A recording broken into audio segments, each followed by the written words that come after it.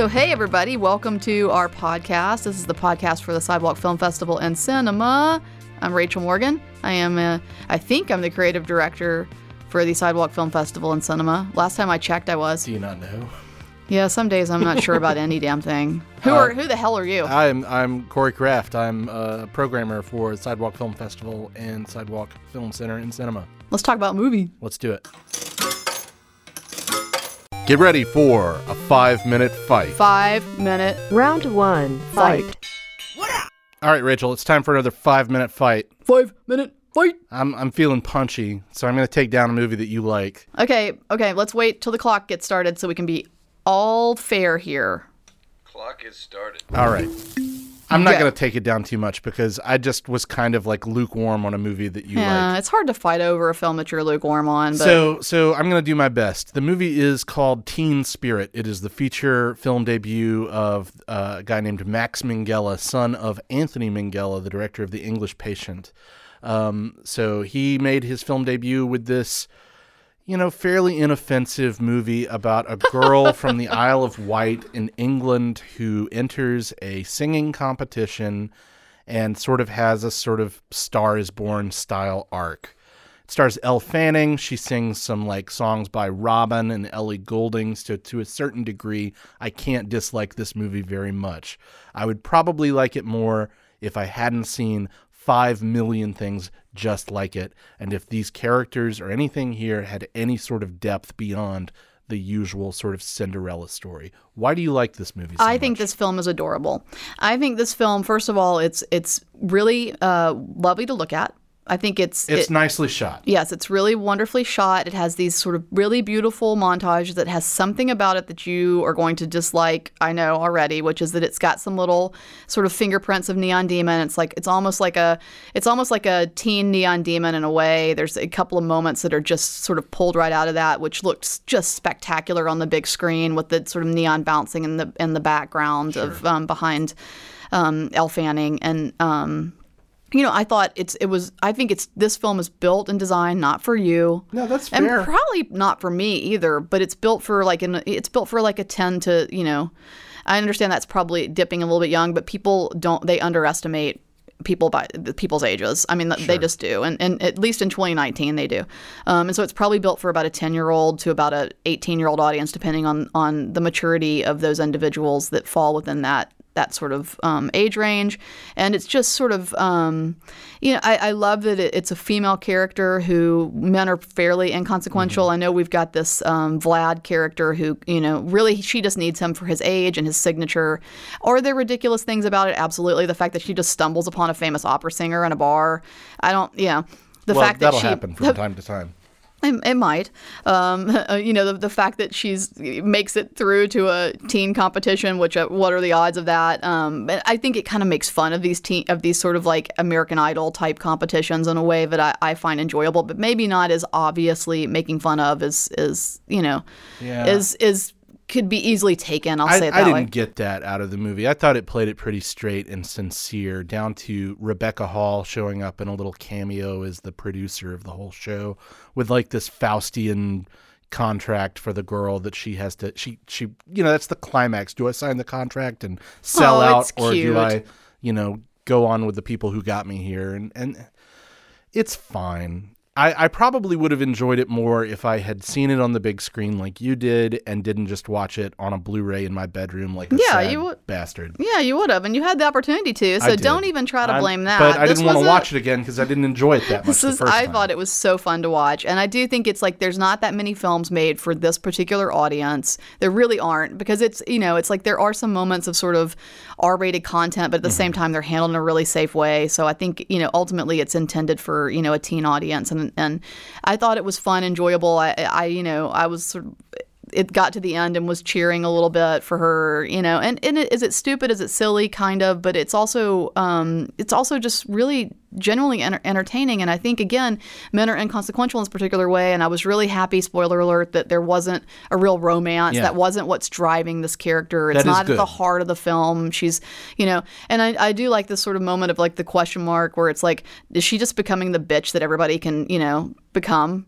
Or Right. is she, I don't know. It's this, I thought it was a lot of fun. So, I mean, I'm prepared to lose this one because I don't feel that strongly about it. I just didn't have fun with it. I didn't find what you found in it. And Yeah. if it's just not for me, it's not for me. That's fine. sure. I'll accept that.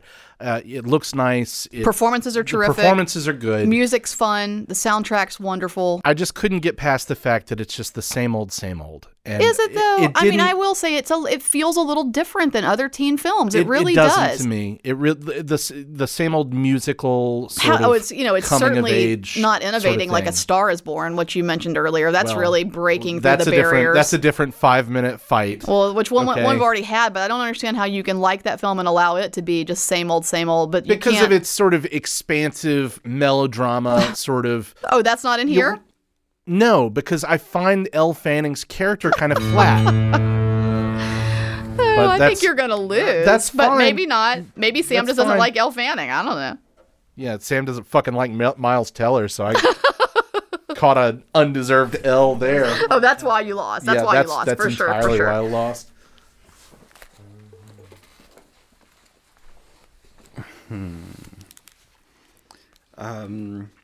Okay, I'm just going to start off with saying Corey said there are 5 million things just like it, and so Corey gets 5 million points for saying that, because there totally are. It turns out, like, the pop star wants fame, and fame turns out to be just a little bit evil and wrong. It's like, what? No one's seen that before. No, we don't need another one of those. Is it lovely to look at? Sure, but it's just neon. Reminds me of the tweet saying, like, film just uses a tiny ounce of neon, and the critic just loses his shit over it. Fair.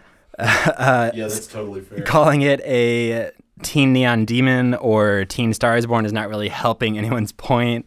And I feel like Rachel only likes it because the men are inconsequential, which you pointed out multiple times. And it's this, like Corey said, it is the same old for just a slightly younger target audience. And so I'm for sure siding with Corey on this one. Oh, well, once again, the men are inconsequential. I win. Boom. Listen, I don't like men either. And now, a look at what we're watching this week. So, Rachel, what have you been watching? Okay, well, here's one for you. I watched a film for consideration for the cinema, which we've been trying to sort of get past having to watch everything we program and sort of put some first runs in that we haven't seen yet, and that is a bit of an adjustment to make. But I'm still kind of looking at stuff. So I looked at a film that I'm thinking of programming called Celebration. Have you heard of this? No. So it's a film that I believe was originally slated for release in 2007. And it is. I'm gonna do this for everybody. So everybody get ready to get a good laugh in here at me. And actually, let me get my phonetic spelling. Is this the Yves Saint Laurent? Yeah, documentary? he just stole my thunder. Sorry. Yves Saint Laurent. I actually watched a YouTube video to try to get this right. So I'm gonna do it again. Yves Saint Laurent. I'm still getting it wrong. wrong. We could plug that in here too, like just an audio. Just loop that. Anyway, I'm probably still getting it wrong, but I did watch some fashionistas say it for me and then tried to write it down properly. But yes, that is exactly what it is. It's observational, cinema verite, if you will, documentary that's really nice and efficient, sort of 70 minutes-ish kind of thing, where you're just seeing him and his world. Very late in his career, obviously, and it's banned. That's how that's being sort of booked as being banned, but it's banned, for no other reason than the fact that the sort of the powers that be, and certainly powerhouse behind that particular designer, felt like it was too intimate of a portrait of him, and there is certainly some interesting stuff in there. There are some moments that are this super worth watching. There are some moments where he's sort of, again, he's older. He's created this world around him. He kind of does what he wants, and there's a system in place that enables him to kind of, I don't know, be reclusive and odd, and sort of let him do whatever, no matter what the pressures may be from the press and otherwise. So there's a moment where like they come in and his handlers are sort of settling everybody down and telling him he'll be down when he feels like it. He may not come down at all. And then as he begins to come down from the upstairs of whatever the hell it is that's the world in which he's sort of residing in, they're like, everybody move to the corners. Which is one of my favorite moments of just like, I kind of want to just go into a room at some point that's busy and just do that. Just be like, hey, we've got somebody coming in here. Could everybody please move to the corners of the room? Yeah. And then just maybe nobody comes in, or maybe it's you, and then you look like an asshole. We'll see if that happens. It sounds like a good April Fool's. I need everybody. We've got Shakira coming. Please, everybody move to the corners. And then it's just Sam. Why would it be Shakira? I don't know. Just came to mind. Well, okay. Anyway, Shakira is not in this film. There is another strange scene where he has a model sit on his lap, and it makes me really uncomfortable. And then I think the bigger thing is this sort of his business partner is clearly his life partner. Yeah. And is clearly controlling a lot, probably a lot more than what I think Yves Saint Laurent would like for, or at least the folks that are there to sort of support his image would like for you to know. Is being controlled. And so there's a lot of really cool stuff like that that's sort of a peek behind the scenes-ish kind of deal, with the most sort of the craziest moment being a very strange toast that happens in which the life partner and business partner gives a significant length speech about how Yves Saint Laurent has chosen to, do you see how I keep doing that? Yeah, it's great. Has chosen to, dedicate his life to fashion and to art and not to a lot else. And that he's made this is sort of supposed to be a happy birthday toast. And it's basically like, hey, dude, so you spent your whole life dedicated to this and have sacrificed everything else, including personal connection and anything that might be meaningful at all aside from fashion in your life to this. And now here you are towards the end of your life. And isn't it lonely and horrible? Cheers, happy birthday.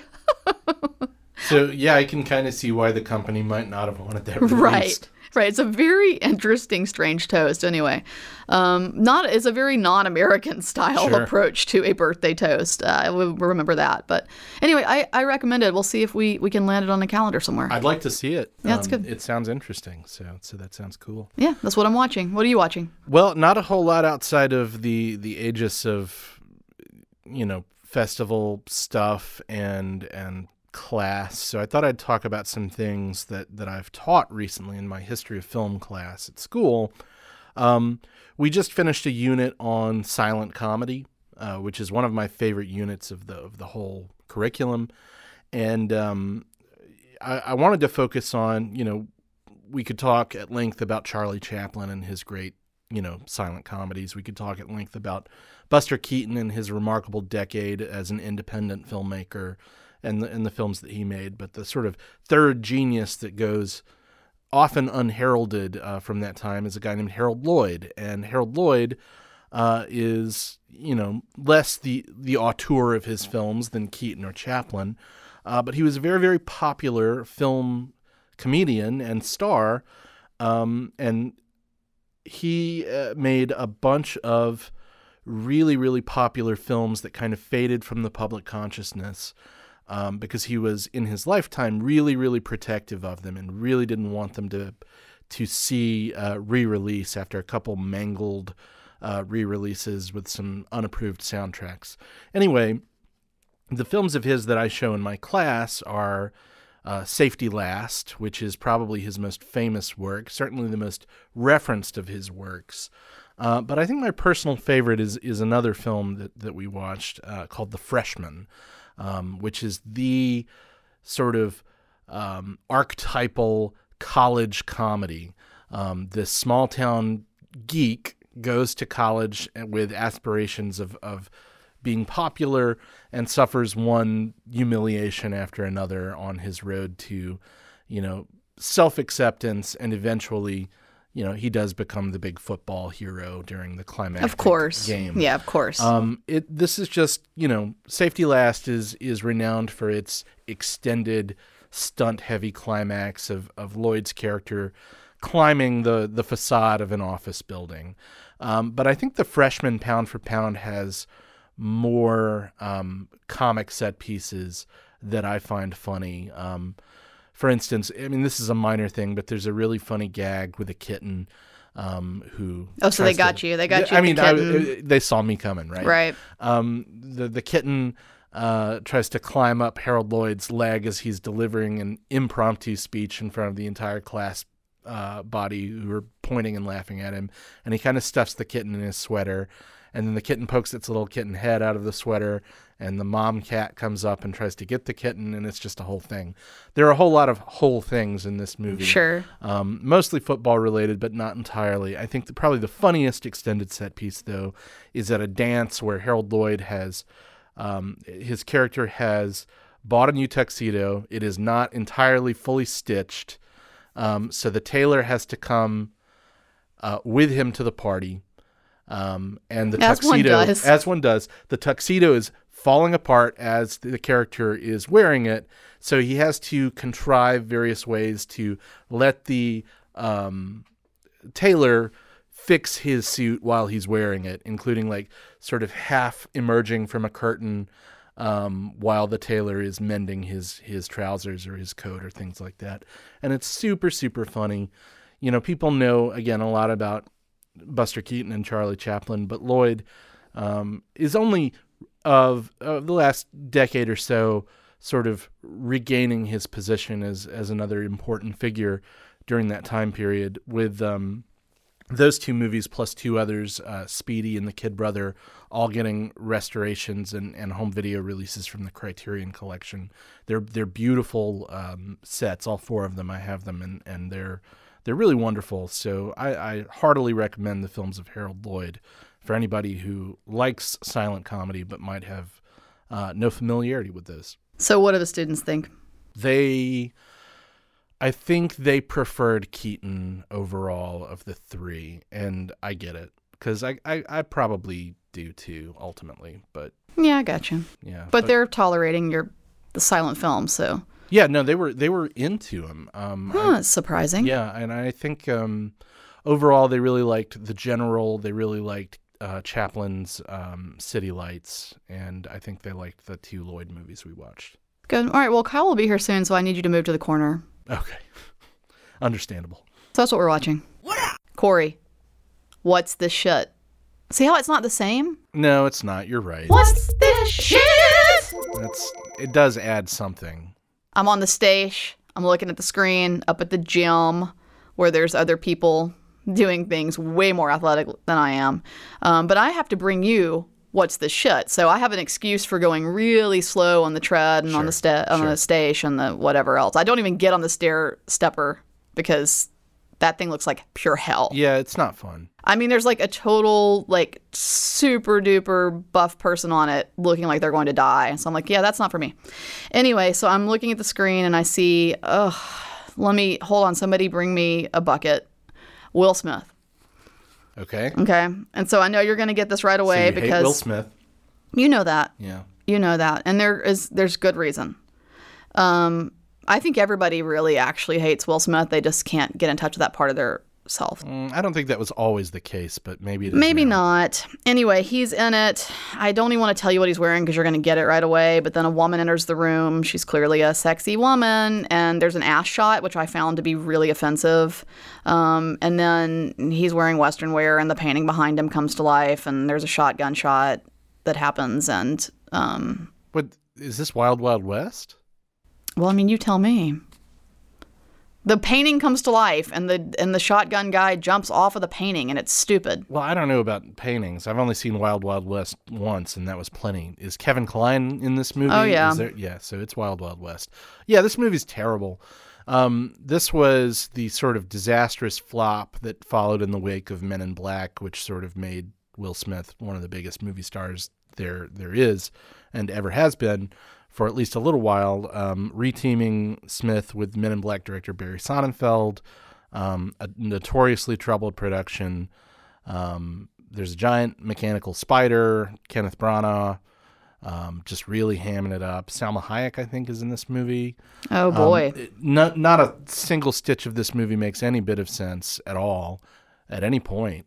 And it's just dreadful. So I'm sorry that you had to subject yourself to that while also exercising, which is bad enough. I know. It really was. I had Sade to get me through it, so we're good. Yeah. Well, that's probably the best way you could have watched any amount of Wild Wild West.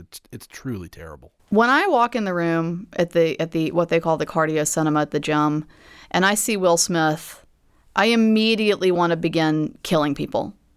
But I don't because That's I'm pretty not extreme. I mean, know, isn't it? He's isn't not. it? But it is. That is my. I have I can't stand him. Nothing We're he going to does- have to have a conversation that gets to the root of this, because I don't entirely disagree, but I don't have. Well, this is a good example of it. Why does this film exist? Why did they throw millions of dollars Well, at it's a this star thing? vehicle for him. I mean, it's Exactly. it's ego service, but I mean that happens for so many people. Like, I can't hold that against him.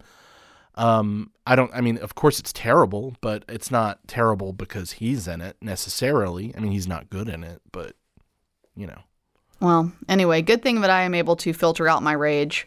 Yes. Because everybody's okay. They're all doing well. Also, if I tried to kill anybody in there, they would just immediately annihilate me because they're all a bunch of juicers. Anyway, that's what's the shit for this week. So thanks for getting it right. You're welcome. What would we do if you didn't? We wouldn't even have this segment. We wouldn't. And now, fast film terms. So, hey, you know what what is the thing we do really quickly? Fast film terms. Did I do it right? You did it really slow. It's getting faster every week. Well, slow and steady wins the race. Okay, so I've got one for ya. Do you know what an orphan is? A small child whose Stop. parents... Okay. That is indeed, unfortunately, what an orphan is. But also, without giving you a full sort of like, let's go over a lecture on script writing, an orphan is something that comes up when you're writing a screenplay / script, same thing really.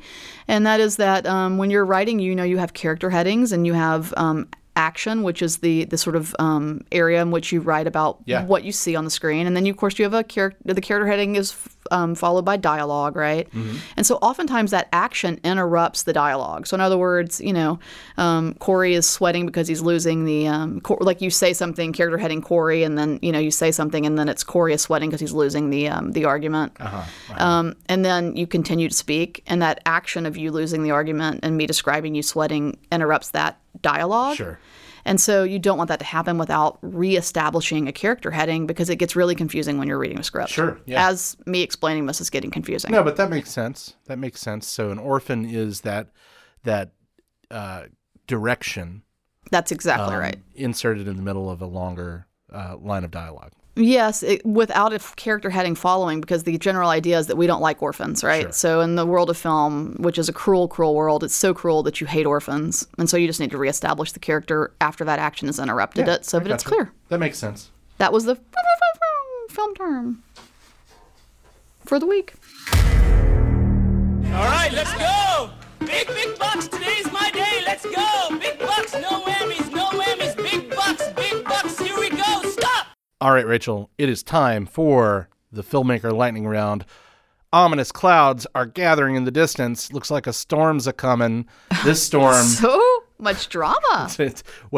Appropriate for this filmmaker, one of our most exciting purveyors of cinematic monsters. I'm talking about Guillermo del Toro, recent Oscar winner for his Best Picture winning film, The Shape of Water.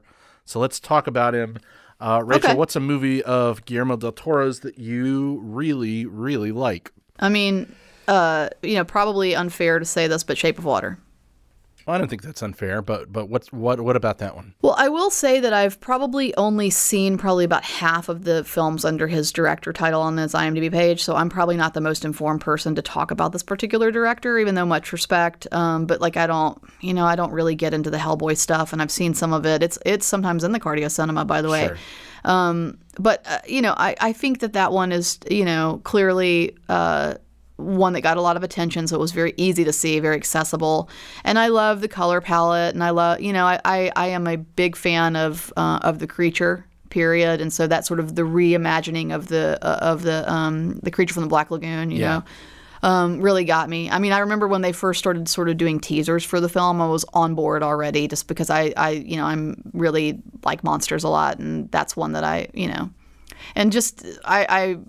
think it's so fun to sort of, see him with the little eggs and I don't know. It's We have lovely. a dancing creature from the Black Lagoon in our programmer's office at the cinema, so I guess I should have seen. should have known. So yeah, that's why. It's a really good movie. It's got a great cast. It's obviously really visually imaginative and brilliant. I think I don't respond to that movie as much as I respond to a couple of his others.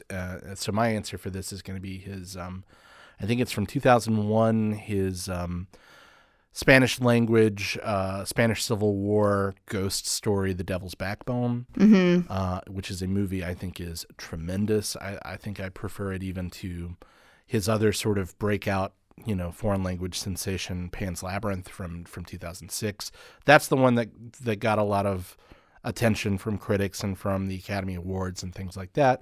I think The Devil's Backbone is a little better, playing in very similar territory, set at an orphanage during the Spanish Civil War, Right. the rise of fascism, and sort of all of the tensions in Spain at that moment are playing out in microcosm in this orphanage as people come to plunder a reported sort of hidden treasure at this school, and there's also a ghost, because there usually is in Right. Torres movies. Right. So Definitely one to stick with sort of a particular realm of genre. Yeah. This gentleman. that's just a really astounding movie. Virtually on every level, probably not as visually captivating as something like Pan's Labyrinth or The Shape of Water, but he's in total command of his craft there for sure. What is a movie by him that maybe you don't like as much as other people? Lots of stuff. I mean, I would probably say that I'm going to go with any of the Hellboys that he's Yeah. directed. He's directed more than one, yes? Yeah, there are two. They're just two? Yeah. So probably that, even though, I am a huge, as you are fully aware, Selma Blair fan. I, put her in anything, I'm going to watch it. But this is actually one of those that, it's hard for me to get through. Just not my thing. You're not a superhero person, really. No, I'm not. And I'm also just not I don't know. It just feels a little tedious to me. And anytime I've sort of stopped and watched it for a few minutes, I don't mind what's going on. I think it's the better of that for me personally. It's way more enjoyable than a million other things that Yeah. in the sort of superhero world. And it clearly has that much darker sort of texture to it, right? But I guarantee you that, I know from some of my students in the past that there are some super fans of that series, and I would go nowhere near that. Yeah, Hellboy 2, The Golden Army, is the one to go for there. The first one is pretty good. It's kind of studio compromised. Hellboy 2, he just lets his freak flag fly, and the creature designs and makeup work in that are really extraordinary. They're not great, but they're worth seeing if you're, like the cinematic monsters and things like that. Yeah, I usually really, really like him. I guess I could say the first Hellboy. Just judging by the sheer amount of acclaim that it got, though, I guess my answer here is The Shape of Water, which is a movie that I really, really, really like. I didn't Best Picture like it. Yeah, You know I what can see mean? that. No, I think that's probably fair. I think that there's some really gross things about the film, too. Yeah. To me, I don't know. I like it a lot, but there are some moments where I get a little off board with it.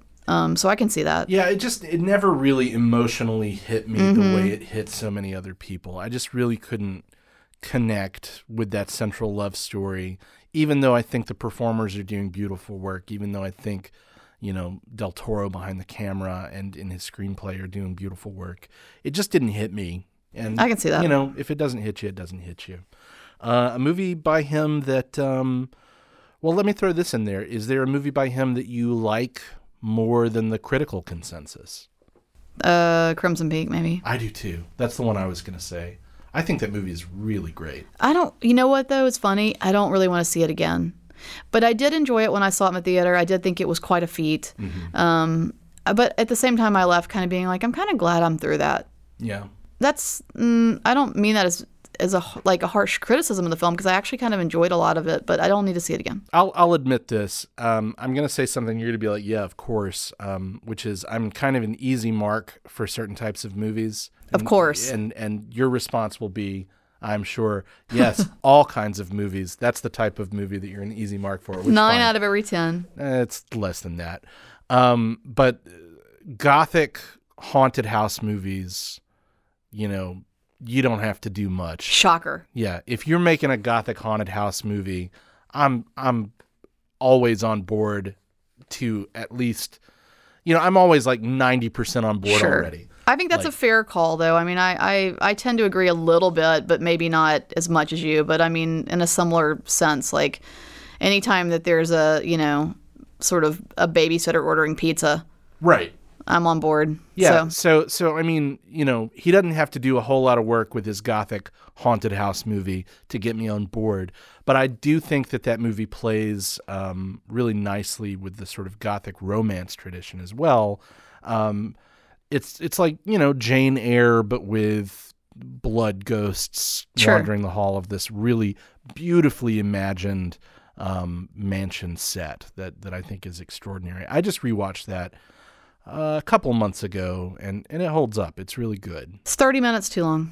Well, yeah, I actually do agree with that. It is a little too long, but the visual imagination is extraordinary. Sure. And then finally, a movie by him that you think you need to see again. Oh, again? I don't know if I need to see any of his films again, to be honest. I really feel like I've gotten through it. But I will say, before I would see one again, right, which I'm not sure that I need to do because I don't have a desire to, but I would see the other half of his IMDb credits that I haven't seen yet. Is there one that stands out, like a title? Kronos, maybe. Yeah. I'm looking forward to taking a look at that. Hopefully, that's the other thing is I've sort of been putting that off a little bit because I want to see it on the screen at the cinema. Yeah. So that's on our list of things to put up there. Yeah. That'd probably be my answer too. And we don't have to elaborate on that, but I hope that we do book it at the cinema so I can sit down and watch it there. Right. Yeah, that's it. So that's Guillermo del Toro, who is working on a remake of a classic noir called Nightmare Alley right now. That sounds like a cool title. Hell of a cast. You're not going to be happy with the lead. It's Bradley Cooper. But in supporting roles... Why is it Bradley Cooper? In supporting roles, Cate Blanchett and Rooney Mara. Boo. That's not my boo. We've got a Carol reunion, though, on the set of this. That makes absolutely no sense. But I'm on board. Cate Blanchett can do whatever she wants, whenever she wants, and I would love it if she would give me a call. Including be co-lead with Bradley Cooper in a movie. That's the question, is here's the math equation for the day, right? Does Bradley Cooper plus Cate Blanchett equal something help me get past the fact that Bradley Cooper's in it? Well, you're going to see it because Cate Blanchett's in it. I'm going to see it because Cate Blanchett's in it. But I also like Bradley Cooper, so... You do. Of course you do. Of course you do. And Guillermo del Toro, really great filmmaker. So that has been the Filmmaker Lightning Round. The clouds are retreating. It is now safe to, play golf or whatever people do. Swim. And now we'd like to welcome Charlie Brown Sanders III to the studio for his segment, Film History Minute with Charlie Brown. Today I'm going to talk about a film called Sling Blade. Released in 1996, Sling Blade was written, directed, and stars Billy Bob Thornton. Filmed in 24 days on a $1 million budget, Sling Blade earned more than $24 million at the box office. Thornton was nominated for Best Actor, which he didn't win, but he did win the Oscar for Best Adapted Screenplay. At the time that Sling Blade was showing in theaters, a short film entitled Some Folks Call It a Sling Blade went on sale at video stores. Made 2 years earlier, it was also written by Thornton and centered on the same Carl Childers character.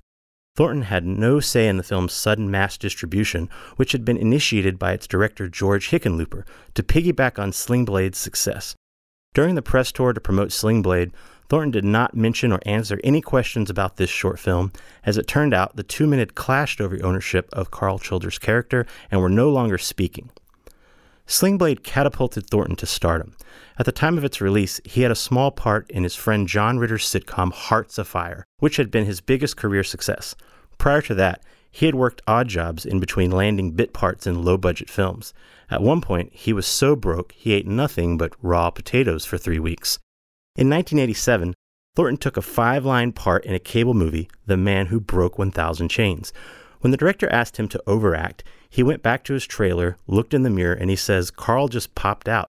The squinched eyes, the jutting jaw, even the bowl haircut stared back at him from the mirror, and Carl started telling him off, his guttural voice punctured with gravelly ahs, Right then and there, Thornton came up with a monologue that he eventually performed as part of a one-man stage show, Swine Before Pearls. During production breaks on Hearts of Fire, Thornton wrote the Sling Blade script longhand in a notebook. He finished it on Christmas Day at his mother's house. Many of his own quirks were incorporated into the characters, such as Doyle's dislike for antiques and midgets, and he says, there's a little bit of my dad in Doyle too, just flying off the handle in an instant. He'll apologize to you and cuss you out in the same sentence. Carl's walk was based on Thornton's 80-year-old grandfather, and he says Carl's language is from another time. I'm real interested in that kind of dialect from where I grew up in Arkansas. The old people I used to know talked that way. For example, nervous hospital is how my grandmother would describe a mental asylum. Sling Blade was shot on location in Benton, Arkansas, which closely resembled Thornton's hometown of Malvern, Arkansas, with its rundown fix-it shop, modest frame houses, and of course the Frosty Cream, which features a cameo from director Jim Jarmusch as the server. The majority of the cast were Southern actors, including Lucas Black from Decatur, who plays Carl's friend Frank Wheatley. Black had not heard Carl's voice until their first scene because Thornton wanted to capture his true reaction. He played the same trick on his friend John Ritter, who plays a closeted gay character. Ritter had a difficult time getting through their scenes with a straight face. For his part, Ritter added a bit of mirth to his character's name. As an in-joke to friends from the cast of Happy Days, Ritter made his character's name Vaughn Cunningham to suggest Vaughn was actually Chuck, Richie and Joni's older brother from season 1 of Happy Days, who was written out of the show and never mentioned again. In Ritter's mind, Chuck had a different alternative lifestyle that he was too ashamed to reveal to his parents, so he had changed his name and moved to Arkansas. Legendary director Billy Wilder once told Thornton that he was too ugly to be an actor, and that he should write a screenplay for himself where he could exploit his less-than-perfect features. After Sling Blade, Thornton publicly discussed his conversation with Wilder, which was at a cocktail party where he was working as a waiter. Thornton got a call from Wilder, who said he didn't recall the conversation, but was glad that Thornton had heeded his advice.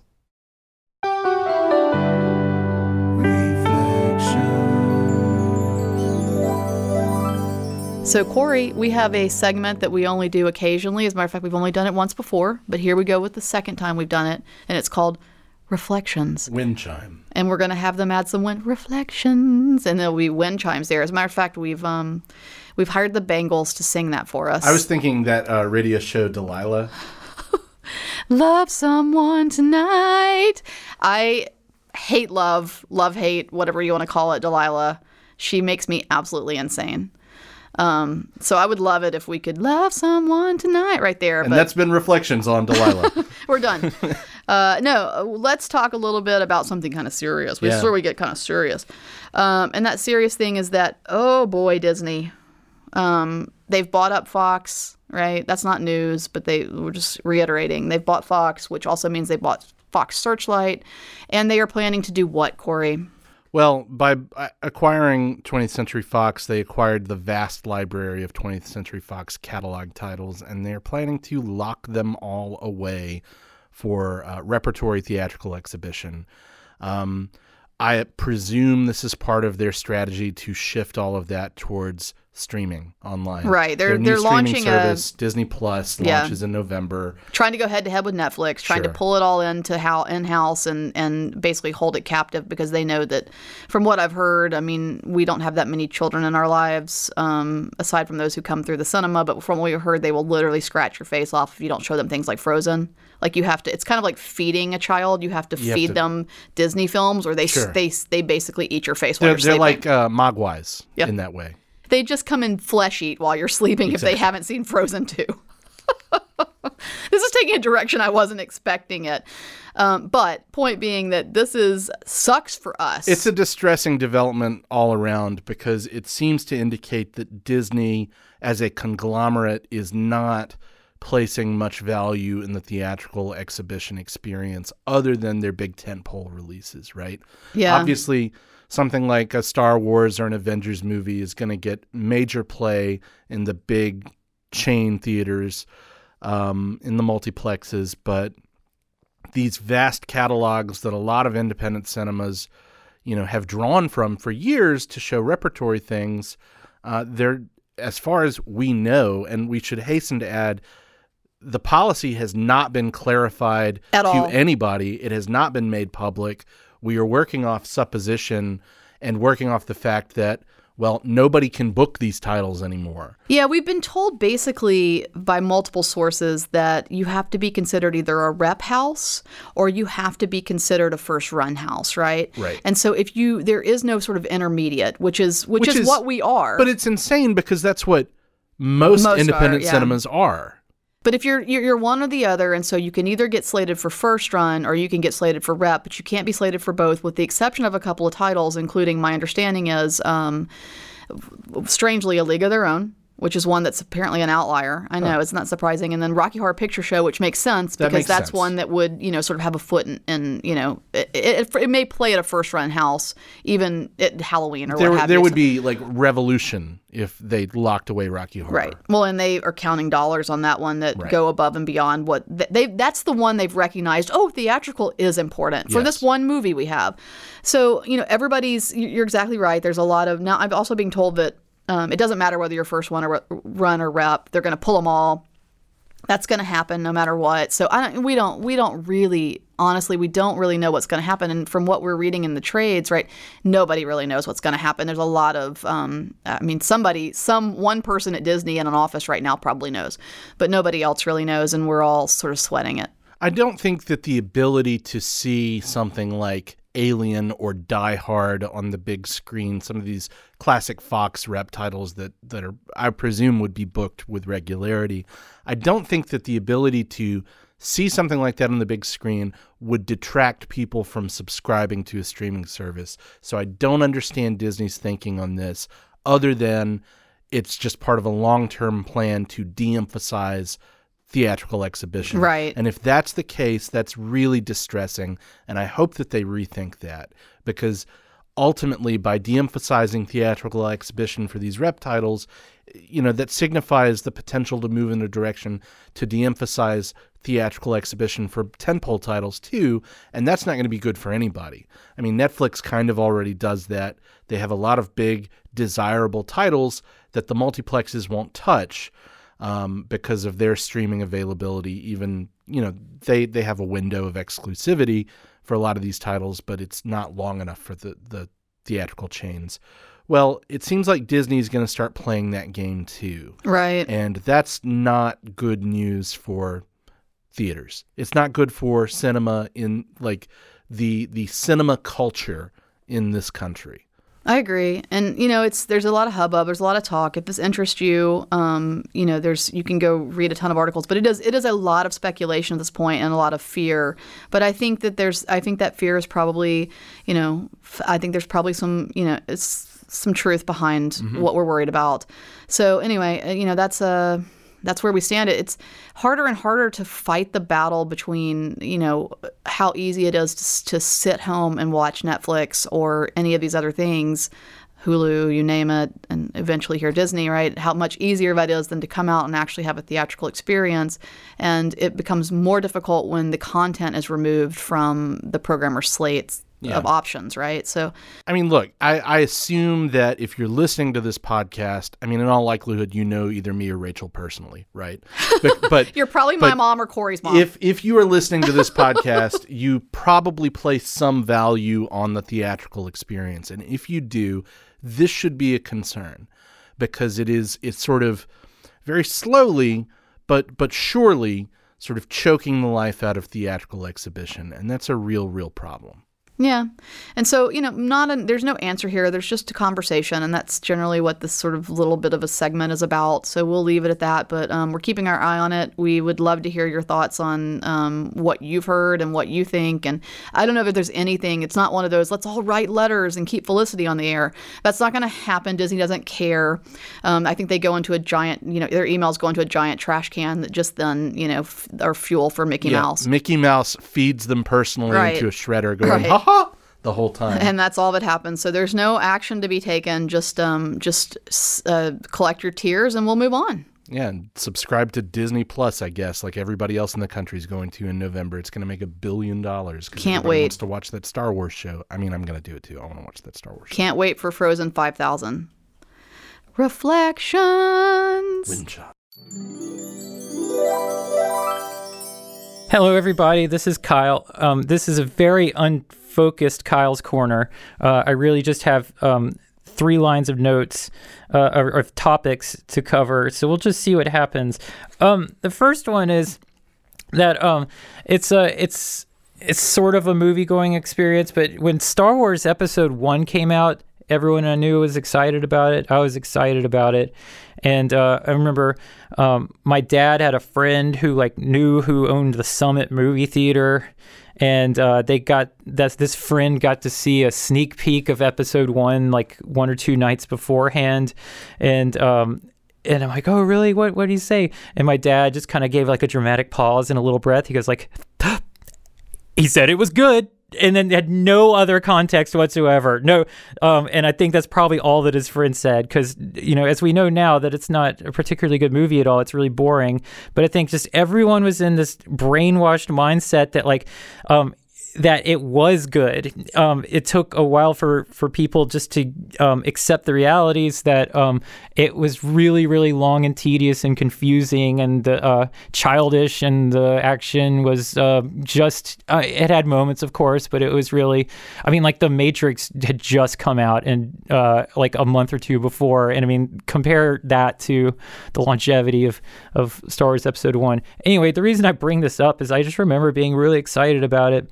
And I was in AP Economics or AP Government, one of those two. It was like I was terrible at both of them. I had no business being in those classes. And I don't think I ever did well on an AP exam. It's just not for me. But I think I attempted to study for it leading up to it.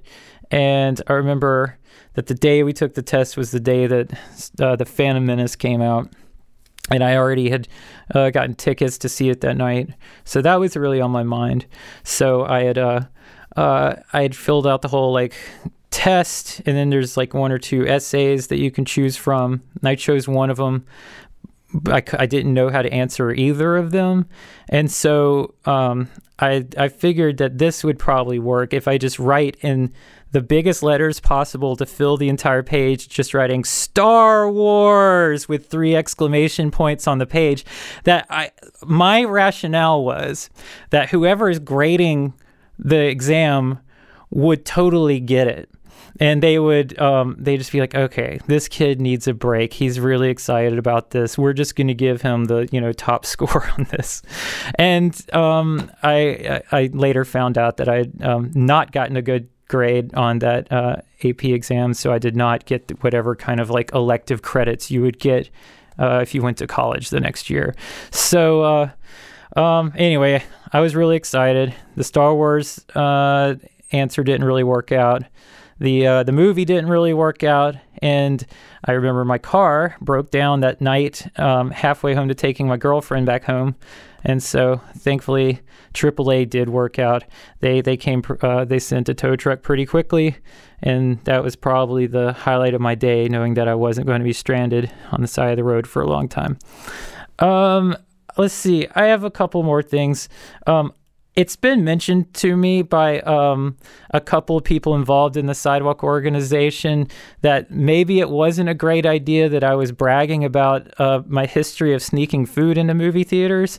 And so I care deeply about the Sidewalk cinema.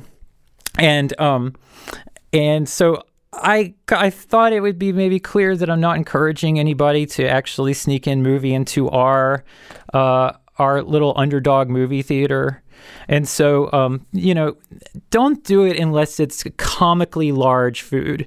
I think that was kind of the gist of what I was getting at. Is it was a very large pizza box under a woman's coat, and it was kind of astonishing that it made it through the little ticket stub area. So, I'm talking. Actually, just don't bring anything unless it's hilarious, okay? But don't bring anything seriously. Just don't do it.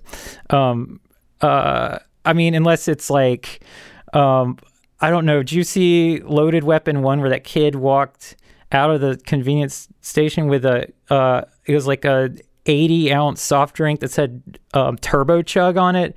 That's the kind of thing I'm talking about, okay? Which you can't even really find, but if you can make one, then go for it. But yet, seriously, don't bring anything into the theater, or just make sure that it's not obvious and stuff. You can cut that. Everyone, you can cut that part out about the last part where I said it's okay. Don't do it. Don't do it at all. And thank you for supporting the Sidewalk Cinema. And thank you for supporting the concession stand. There's some concessions we're really proud of. Have you tried the fried green beans? They're pretty darn good, eh? And lastly, I'm holding this 5-pound book that you might have recognized back in the day at your local video store, because it's what most of the clerks would have behind their desk, behind the cash register as a reference guide. It's called Video Hound's Golden Movie Retriever 2019 guide, the complete guide to movies on all home entertainment formats. And I got this when I couldn't find any movies I wanted at Barnes & Noble, and ended up going through the book section, and this kind of screamed my name. It was just so comically large that I felt like it needed to have a home. And I was currently, my family was living at our in-laws' house while our kitchen was being renovated, so I needed something to kind of keep me entertained during the downtime. So this here is it's 2,000 pages, almost 2,100 pages of information about movies, specifically movies that are on home video. It's basically like the Internet Movie Database printed out. It has, first of all, about 1,400 pages just devoted to movies with very brief, like, nutshell synopses. Like Tales from the Gimli Hospital from 1988 is given 2 bones out of 4, and it's described as a smallpox outbreak at the turn of the century finds Einar and Gunnar sharing a hospital room. They begin telling each other increasingly bizarre personal secrets and develop a serious rivalry. Sharp dialogue with some equally grotesque imagery. Director Madden's first feature film. Oh, that's a Guy Madden movie. Did you know that? Corey, y'all? All right. Well, all right. First thing I looked at is a Guy Madden movie from 1988. Time to check out Tales from the Gimli Hospital. That's really exciting. So the book has already paid for itself. But what my favorite thing about it, it has lists of like awards. It has about 100 pages just devoted to actors and directors, movies that they're in.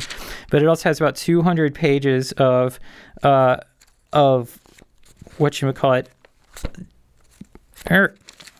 Sorry for the little break right here. Yeah. So it has about 200 pages of, here we go.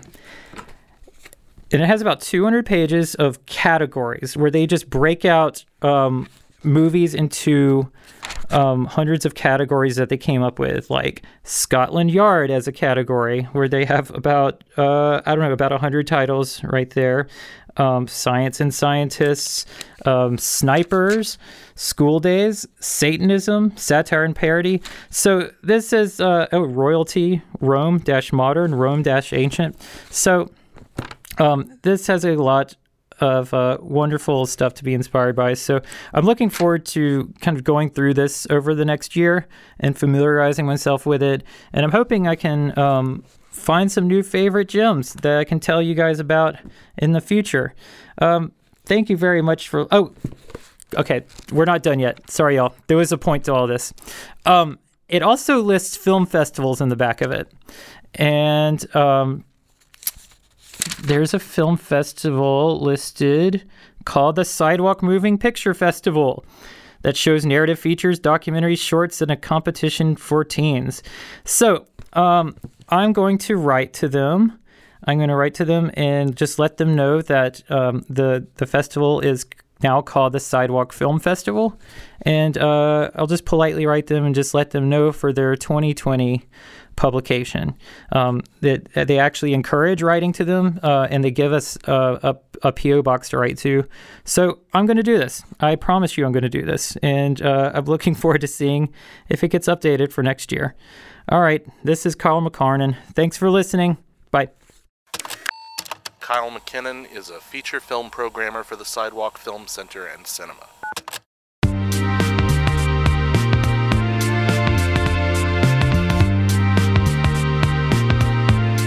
Thank you for listening to Side Talks. We are your own personal Crockett and Tubbs. Yeah, I like this one. Okay. Yeah. Yeah, this is my speed. You can be either and be cool. Hey, I'll take it. Check us out on social media at Sidewalk Film on Twitter, Facebook, Instagram. Use that hashtag Side Talks to communicate with us or send us an email. What's that email address again? Podcast at Sidewalk.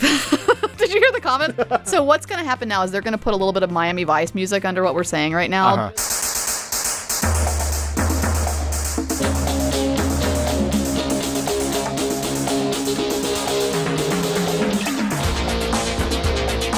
Just to ease the pain of what we're doing, which is, I believe, podcast at sidetalks.com. Send an email and we'll see if it gets to us.